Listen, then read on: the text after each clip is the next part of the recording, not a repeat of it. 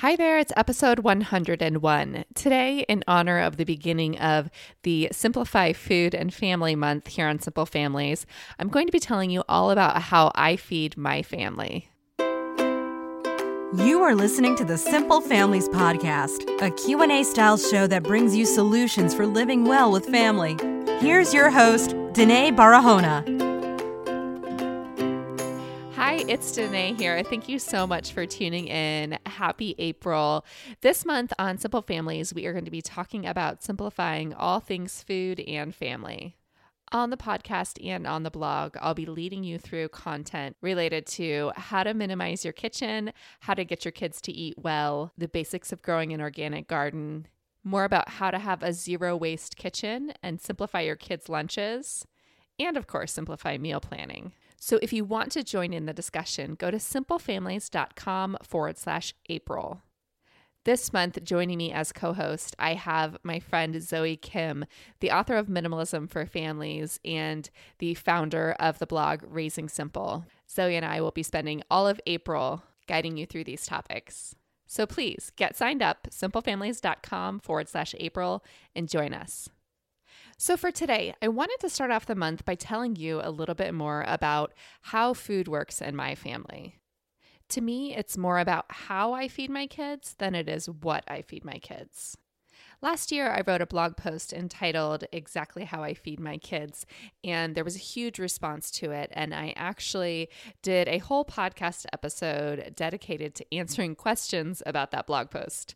So if you listen to this episode and you have questions and you want to learn a little more, feel free to go to simplefamilies.com/episode 49, and you can listen to those questions and answers there. I will also put the link to that original blog post in the show notes. You can find the show notes for today's episode at simplefamilies.com/episode 101. So today, I'm going to start by talking a little bit about how I fed my kids when they were babies, because we were really intentional when we started solid foods with our kids when they were 6 months old. I'm also going to share what I call the cardinal rule of feeding young children and explain how that impacts my approach. I'll share my thoughts on snacks, the way that I talk to my kids during meals, a little bit about my favorite meal planning methods, and some ways that I keep it simple in the kitchen. Now, the things that I'm sharing today are things that work for my family. They might not necessarily work for your family. So if you find some things helpful, go ahead and take that. If you find some things that are not helpful, leave it.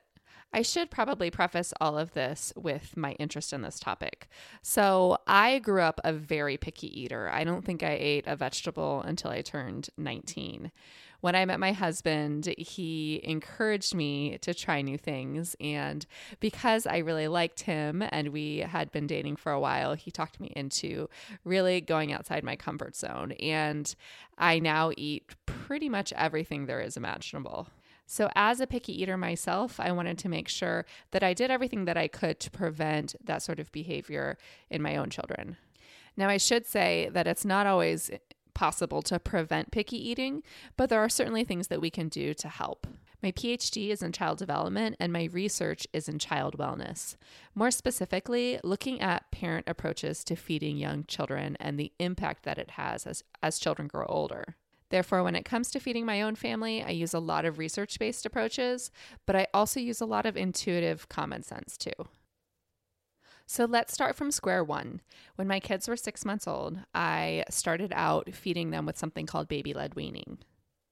If you're interested in learning more about baby-led weaning, I wrote a pretty lengthy post about how to get started with baby-led weaning, and I will put that in the show notes too. In a nutshell, baby-led weaning is a way of feeding infants without purees. So instead of pureeing baby food, at 6 months, you start solids with whole pieces of food. So you steam broccoli super soft and you give it to a child so they can pick it up and put it in their mouth. Baby-led weaning is an excellent way to expose children to texture from a very early age. And we know from the research that children need to be exposed to adequate amounts of texture before the age of 9 months old, or they become more resistant in their toddler years. So the more texture, the earlier, the better. Now, I certainly love baby-led weaning for exposing children to texture, but there's also a piece of exposing to taste that we need to keep in mind too. When babies are born, they're inclined to like the taste sweet. breast milk is sweet, so they are attracted to the breast to be able to find their food supply. Therefore, it shouldn't surprise you that children tend to prefer sweet as they grow through their first year. However, they also do acquire a taste for salty and sour and bitter foods as they grow. A taste for bitter foods is generally the last to come about, and some kids don't really ever develop a taste for bitter foods. And it shouldn't come as a surprise that most bitter foods are in fact vegetables. So things like leafy greens, broccoli, asparagus, cauliflower, these things are all bitter. So I started with as many bitter foods as possible because just like we need to expose kids to adequate textures before they turn 1, we also need to expose them to adequate flavors. Bitter being one of the most important because it's not something that we are naturally inclined to feed babies. Here in the US, the top 2 most common first vegetables for infants are sweet potatoes and peas. Now, if you think about it, both of those vegetables are sweet in flavor. Sweet potatoes, sweet peas. So yes, children are more likely to accept these types of vegetables that have a sweet flavor, carrots being another one. If you go through the baby food aisles, you'll see that most baby foods have a first ingredient of carrots, sweet potatoes, peas, or some type of fruit, maybe apple or pear. But it's rare to find a commercial baby food that has a first ingredient of broccoli or spinach because babies don't prefer it. So baby food companies make food that babies like.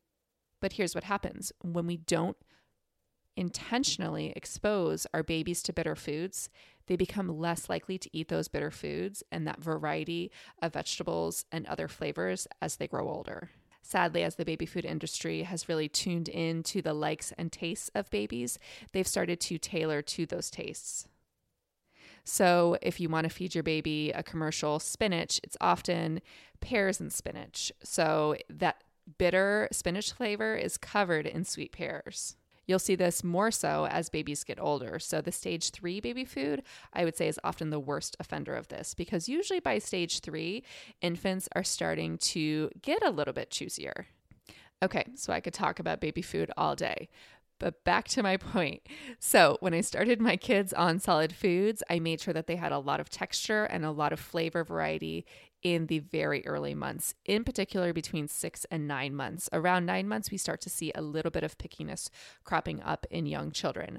I didn't see any of it with my kids, maybe in fact, partly because of their genetics, but also in part because they were exposed to a significant amounts of this variety in the very early months. So also starting at day 1, we started what I call the cardinal rule of feeding children. This is also called the division of responsibilities, and it was developed by Ellen Satter. That's ELLYNSATTER. And what Ellen says is basically that we as parents pick what children are to eat, and they choose how much of it to eat and whether or not to eat it. So that's the division of responsibilities. We each have our own responsibility. I have my job, which is to choose healthy, good food for my kids to eat. And my kids have their job, which is to choose whether or not they're going to eat it and how much they're going to eat of it, whether that's nothing, whether that's all of it, whatever it might be. That means I do my job and I let them do theirs. I don't step on their toes and I don't let them step on mine. So when my kids were 6 months old, this looked like me choosing to feed them broccoli. And if they turned their head away from the broccoli, then the mealtime was over. It wasn't time to pull out something sweet like pears or bananas. Now, this is really easy to do between 6 and 12 months of age because kids are getting their nutrition from either breast milk or formula. In this time period, solids is really just for fun. So if they turn their head at the broccoli, it's not a big deal because they can just fill up on milk or formula later. So I see this early window between 6 and 12 months as really being a window of opportunity for parents to get adequate exposure in and to start practicing this cardinal rule of feeding, this responsibilities where the parent chooses the food and the child chooses whether or not to eat it. Now, you don't have to start this practice from the earliest age. If you have kids who are older and you want to start with this division of responsibility where you're choosing the food and they're choosing whether or not to eat it, you can start that at any age. Having this rule and being consistent about it in our house has really taken the power struggle out of mealtime. It's truly enjoyable to sit down with my kids for lunch and dinner and breakfast or whatever the meal is. There's no whining and complaining. We talk and enjoy each other's company, but when it comes to the food itself, we kind of mind our own business. The research shows us that a more positive, happy, enjoyable climate at mealtime will actually lead to our kids eating better food. The studies also show that the more pressure and encouragement we put on our kids to eat, the less likely they are going to be to eat what we want them to eat. So when it comes time to having meals with my kids, it's a lot more relaxed because I talk to them the same way that I talk to my husband. I don't say, oh, you have to have 2 more bites. I don't say, oh, do you like this? It's really good. This is so yummy. You have to try it. I think you're really going to like it. There's no coaching that goes on. Like I said, we kind of just mind our own business. I trust that my kids know what they need to eat, that they know how much they need to eat to fill up their own appetite. And the more that I trust them to do that, the more that they're going to trust their own instincts when it comes to eating. So one of the ways that I make sure that my kids eat well at mealtimes is I make sure that they're hungry. And in the year 2018, parents fear hunger like nothing else. And I totally get this because my 4-year-old gets so crazy hangry when he doesn't eat. So I know where you're at with that. But I also know that feeling a little bit of hunger is actually healthy. That sensation of hunger is what tells us when we need to eat. Many children today are being fed so many snacks that they don't actually experience hunger very often, if ever. Because as parents, we do so much of this preventative feeding, preventing the hunger, that they don't get to experience it.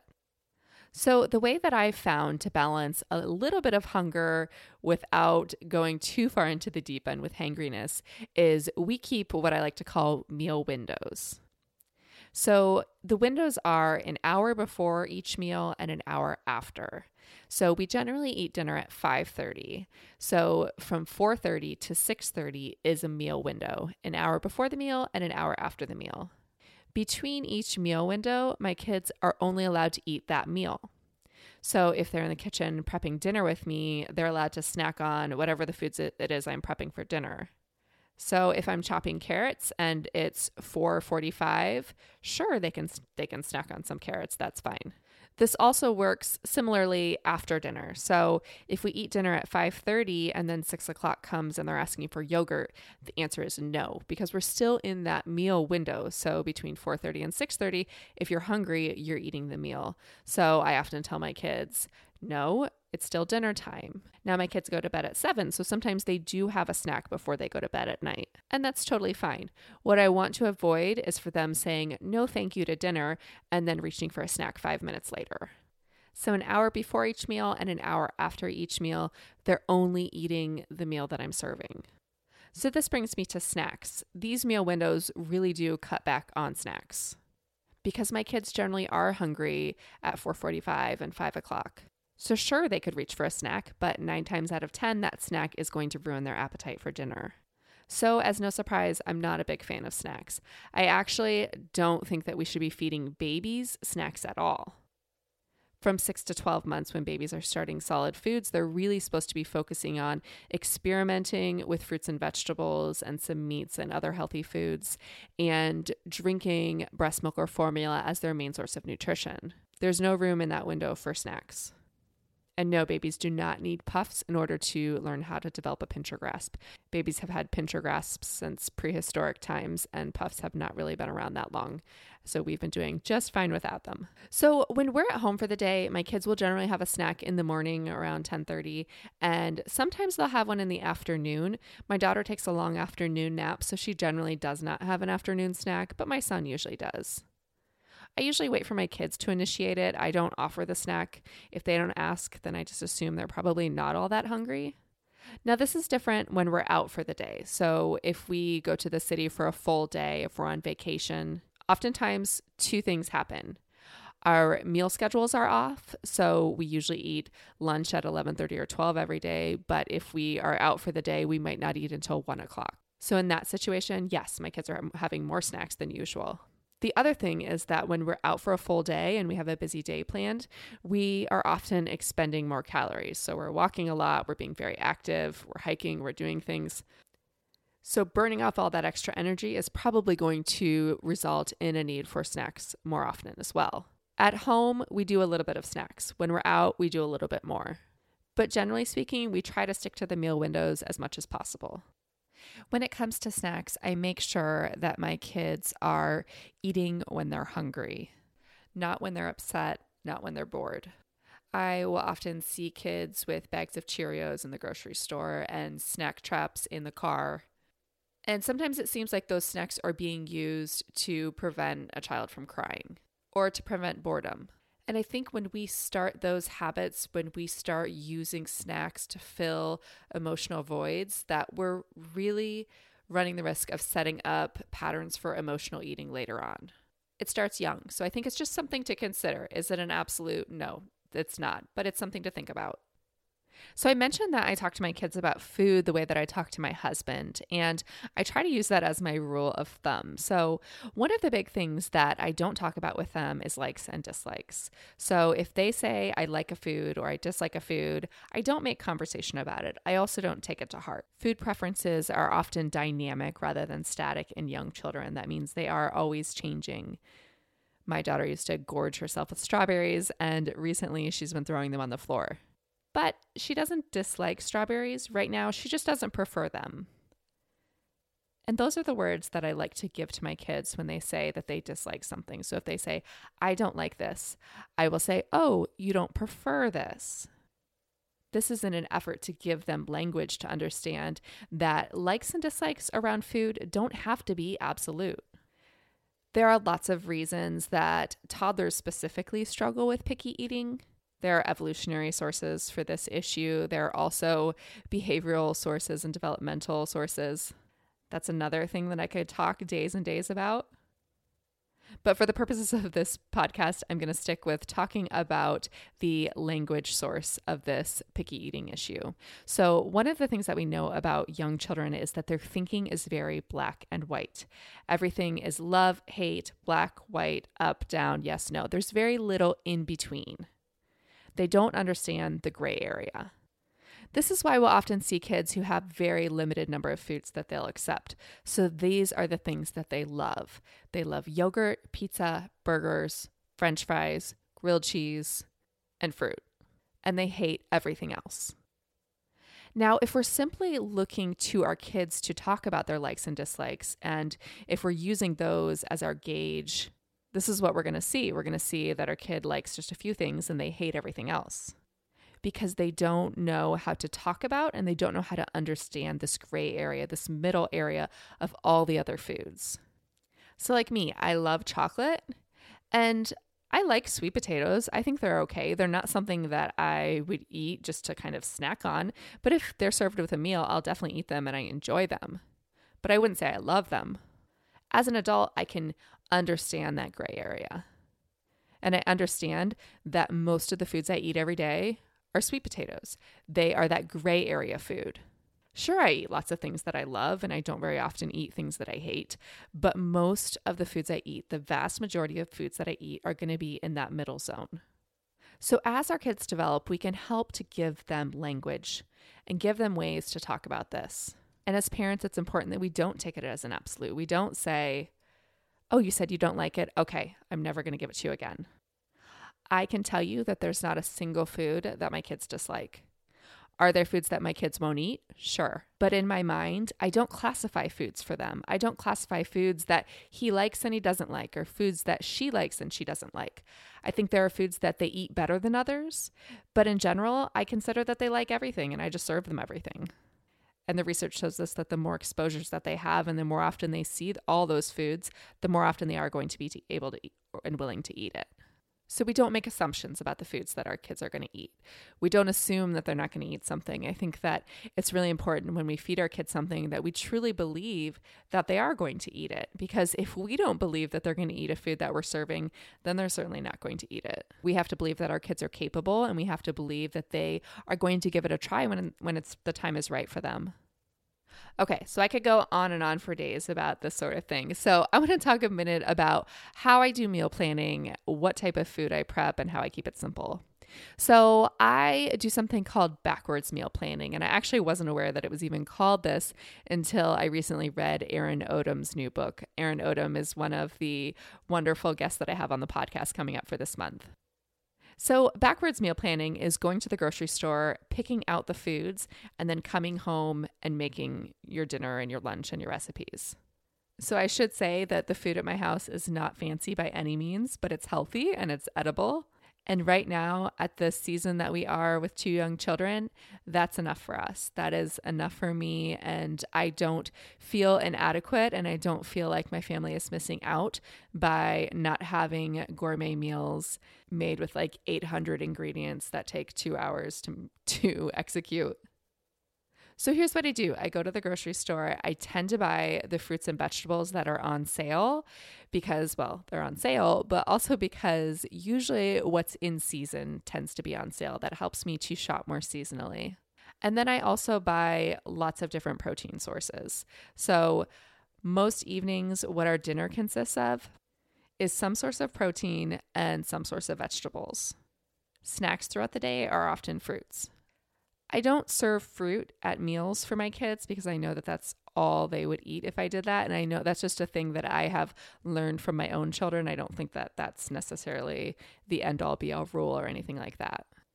So when I'm going to prepare dinner, I generally prepare a vegetable. I either roast it or I steam it or boil it or whatever I'm going to do. And I prepare that with a protein. And most of the time it's very simple. I usually use olive oil, salt, and pepper to season things. Now, I do mix it up with herbs and spices, and sometimes I cook from recipes. But most nights, I keep it really simple by simply making a meat and making a vegetable. Or it might be a fish and a vegetable. Like I said, it keeps it healthy. Usually I can do it in less than 10 minutes. I also really love one-pot cooking. So I have a favorite cookbook from Martha Stewart called Martha Stewart's One-Pot Meals that I swear by because it teaches you how to cook a meal in one pot or in one pan, and it has such little cleanup. So that, when I got rid of all my cookbooks, that's actually the only cookbook that I kept. And I just recently added The Minimalist Kitchen by Melissa Coleman to my very small cookbook collection of just 2. And I'm really liking Melissa's Minimalist Kitchen book. It's definitely not a one-pot meals book, but the recipes tend to be very simple and do have a lot of flavor. So I'm sure that my husband is probably happy that I am mixing in some recipes with my backwards meal planning of just choosing vegetables and proteins. I should say that we cook 100% gluten-free at home. I'm gluten-free. No one in my family is. But I found that it's just easier if I just cook gluten-free for everyone so that I don't have to have separate meals and I'm not preparing separate things. We also don't serve sugar at home. Now, my kids do eat sugar if they have birthday parties, or sometimes we'll go out for ice cream and that sort of thing. But we try to keep sort of an 80-20 principle when it comes to sugar. So 80% of the time we eat our meals at home and we don't eat sugar and we eat very healthy. And then 20% of the time we eat out and we do indulge and eat really good stuff. So we try not to be crazy about it, but I do try to keep it really healthy and sugar-free at home. Okay, so I think that I've said a lot, and I'm hoping that some of this will have resonated with you, and some of it probably sounded a little bit crazy, and that's completely okay too. I'm really excited about this month on Simple Families. I think that I have some really great guests coming up on the podcast, and I think the discussion in the focused group is going to be really wonderful too. So you can find more about some of the things that I talked about today in the show notes at simplefamilies.com/episode 101. And also please join our focus group for this month. You can find that at simplefamilies.com/April. As always, thank you so much for tuning in, and I greatly appreciate those of you who have left reviews and ratings for the show in iTunes. That helps the show to reach more people, and I am so very thankful when you do that. So please, if you haven't, take a moment and do that. Thank you for tuning in.